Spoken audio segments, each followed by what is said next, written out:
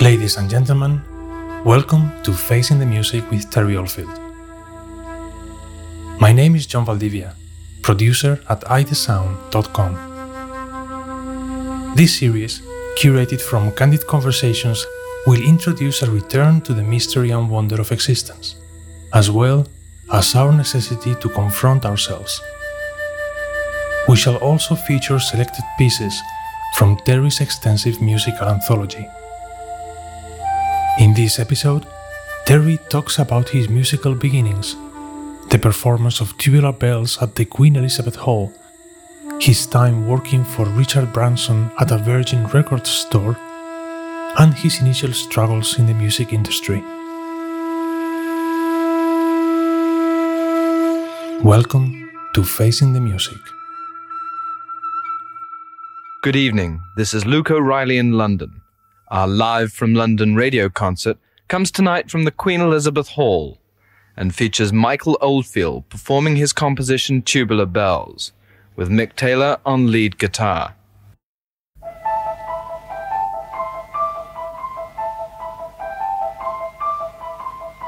We were all a bit out of our depths, really. Obviously, there was Mick Taylor, who's a Rolling Stone, on the with us, and some famous musicians, but it was weird. There was just like, it felt normal. I can't describe it any other way.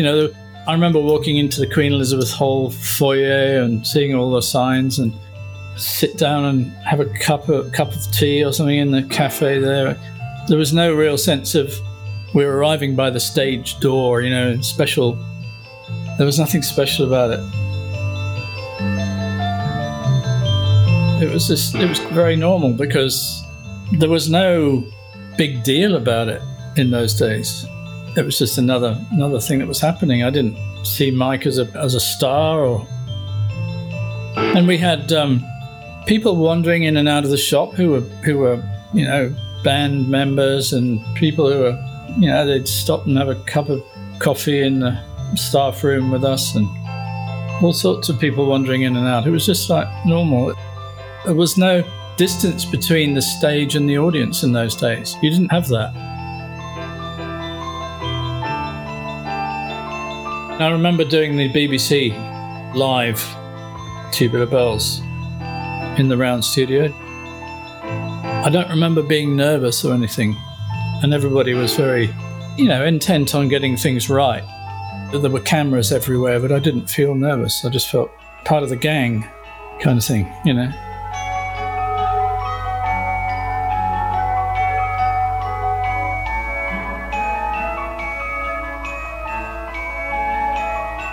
I didn't really have anything difficult to play, you see. All these other guys had all these notes, but it was nice to be included in the whole thing.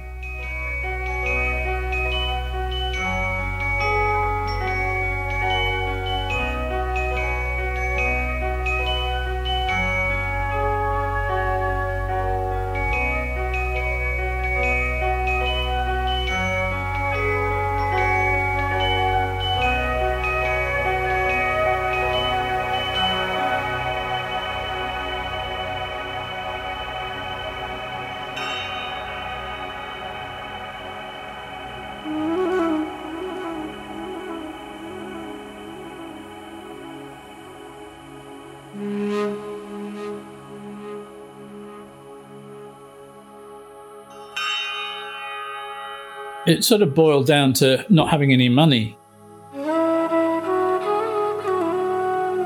When I played at the Queen Elizabeth Hall, I got paid musicians' union fees, just like anybody else. So it wasn't like I was paid a vast amount of money. I just got paid my session fees, just like everybody. That wasn't very much. When I was working for Virgin, I was being paid £20 a week. Even Mike was getting £20 a week when he was top of the charts. He also was getting his royalties and stuff.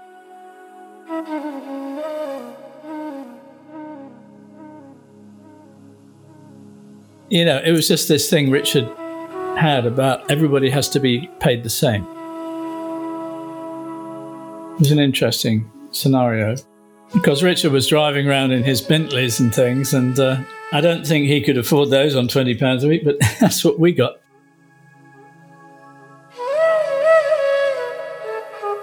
Looking back, I see that as an unfolding inevitability. You know the expression, it's all in the can, and then it just needs to unfold. It's like the path is laid out, you're asked to walk it. If you think you know the way better than the path itself, you run into trouble.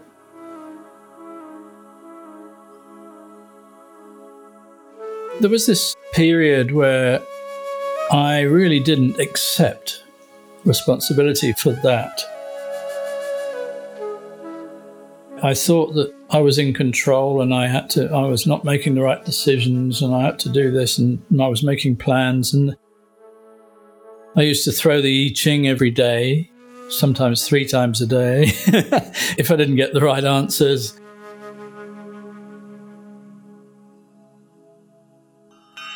That's the sort of common state of humanity, where you really feel like, I know what's supposed to happen, and the I Ching's not agreeing with me, for God's sake, you know. It's not agreeing with me, so I can't actually move ahead until I get the agreement.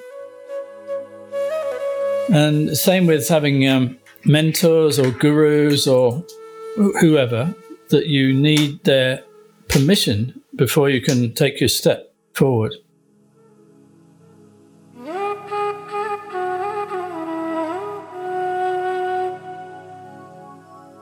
So I was lost in that quagmire at the time. Although I had some sort of clarity on a deeper level, I was still in the ebb and flow of reactivity.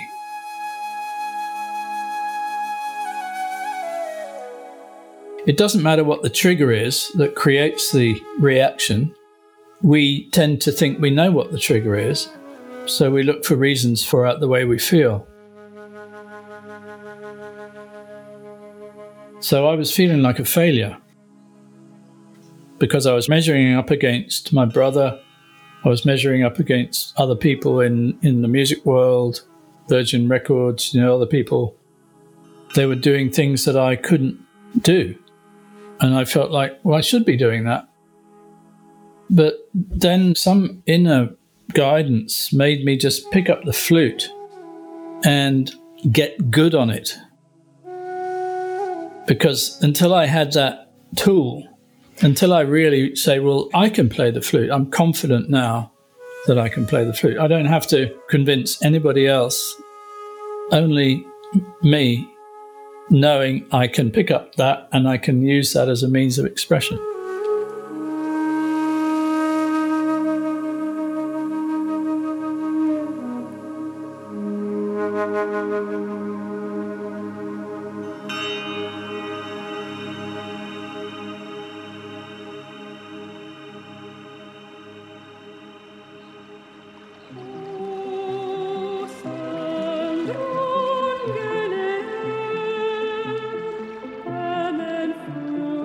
It started with when I started doing film work, because I could put the headphones on in the studio, go out there and look at the screen and put a top line in that worked. It was almost first time every time. That gave me the confidence. All I was doing was responding to the stimulus of the images, and also taking into account what the producers wanted and all that.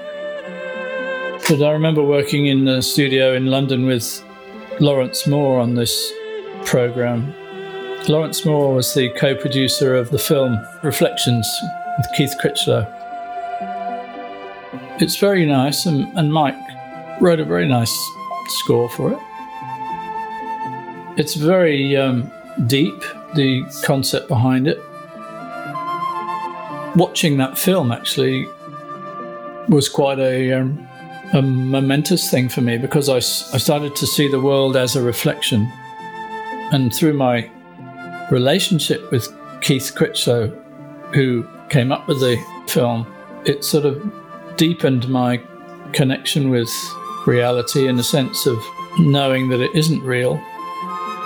everything happens here and everything out there is a reflection of that.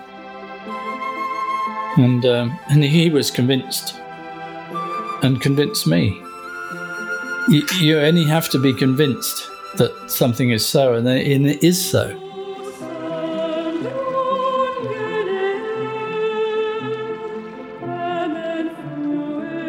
Thank you for listening to Facing the Music. We want to extend our gratitude for your company today. For enriching context and further insight into our series, do visit ithesound.com/Terry. We have provided all the pertinent information in the description.